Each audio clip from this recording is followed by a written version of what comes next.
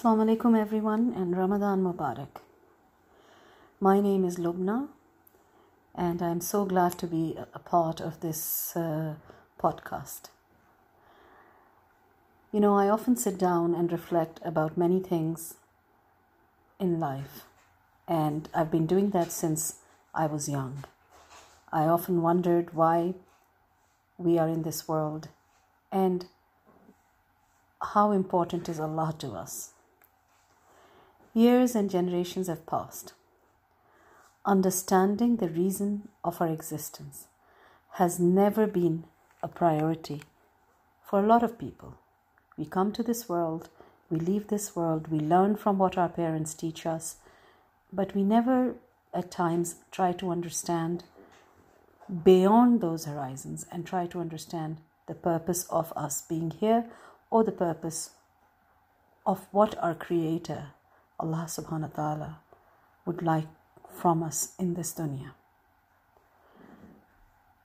Why we pray has the answer, because our parents taught us to pray. But how we pray is yet to be accomplished. Sometimes we just pray because we are told that we are supposed to pray, and we recite the ayahs that we don't even understand. Of course, there is reward in it, as our parents tell us, or as we have been told. But don't you think we'll feel more connected if we understood, or if we connected our souls to when we are worshipping? Then again, we read Quran, but we do not make Quran Pak the course book of our lives. We read it, we put it away. We read it again, we put it away. Sometimes we tell people, oh, this is what it says in Quran. But most of the time, we do not try to reflect or contemplate what is it really trying to tell us. What is the reason for the message of Allah subhanahu wa ta'ala in this Quran Pak? What are the stories in the Quran telling us? Mostly we hear preachers, religious scholars preaching through the reference of Quran. They give us some examples too. But when it comes to looking at their actions, maybe as their students or listeners or audience, we are not really satisfied with what is being preached to us, but if it is being practiced as well. So the question is, where do we begin? Well, through this podcast, we thought very hard. And I thought, let us begin from understanding the traits of Allah subhanahu wa ta'ala. Ar-Rehmatul lil Alameen, the creator of this world. This podcast might become the beginning of our journey to nurture our souls, which is eternal, till the day of Qiyamah, or till the day we are going to be tested for our deeds.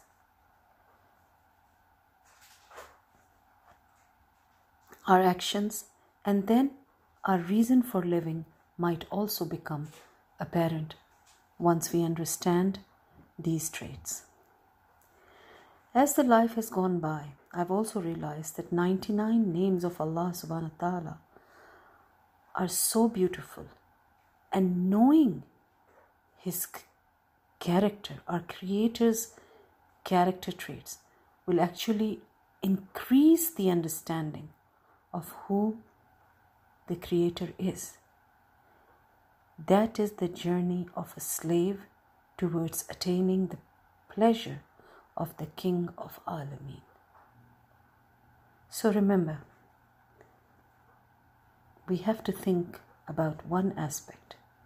If a person occupies himself with learning about Allah, he is doing what he was created for. But if he ignores the Master, he is neglecting what he was created for. It's like in the classroom. If we pay attention to what the teacher is saying, we are actually understanding whether the teacher is good or bad. But if we are not really attentive to what is being taught to us, or reflective I don't think we're going to be able to attain good outcome or even understand if the teacher is good or bad. You might begin to understand what is faith as faith. Without knowledge means we are just following something blindly. And how can we attain the sweetness of Iman if we don't make the effort to understand who is Allah through His names and attributes? The more we learn about Allah, the more we can increase in faith and live the life of how He, the Almighty, expects us to live. So let us try to understand if these names can give us the meaning of our life, or maybe we can come close to that. So, first thing I'd like to do is begin by dividing the 99 names of Allah subhanahu wa ta'ala in 9 segments. We should not just learn them by heart, but also understand the meanings and understand it through reflection. So we will be doing what we call zikr and fikr. So we will be doing recitation with reflection. Before we do this, we have to understand what is Adab Yahu. What does it mean? This is the place of Allah's beloved. This is a place under Allah's constant sight, nazar. So beware of abandoning the adabs, the etiquettes, when you are in the state of understanding the attributes of your Creator.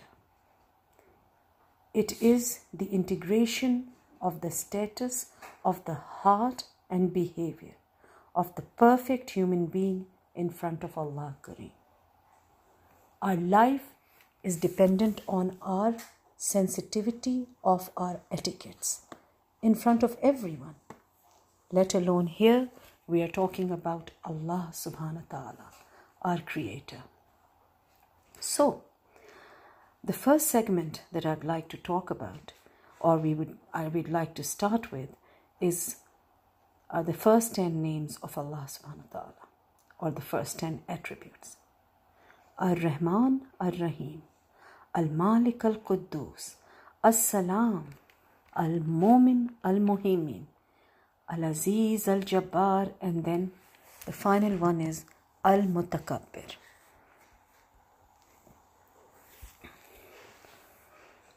Why did Allah Ta'ala's attribute start with Ar-Rehman? This is something very important to think about. While any attribute from among the divine attributes could have been adopted, but when instead of saying that Allah or the Creator has taught this Quran, it was said the merciful Ar-Rehman has taught this Quran. So it gave the meaning that the revelation of the Quran, the message of Allah for the guidance of mankind, was nothing but Allah's mercy and grace, as He is the most kind and merciful to His Creator. He did not like that He should leave them wandering in the darkness, wondering what they are doing in this dunya.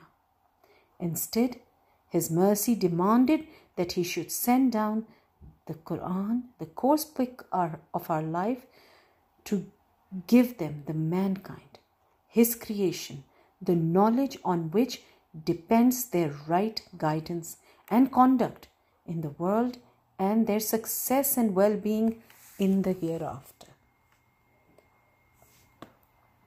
In other words, as Allah is the creator of man, and it is the Creator's responsibility to provide guidance to His creation and show it the way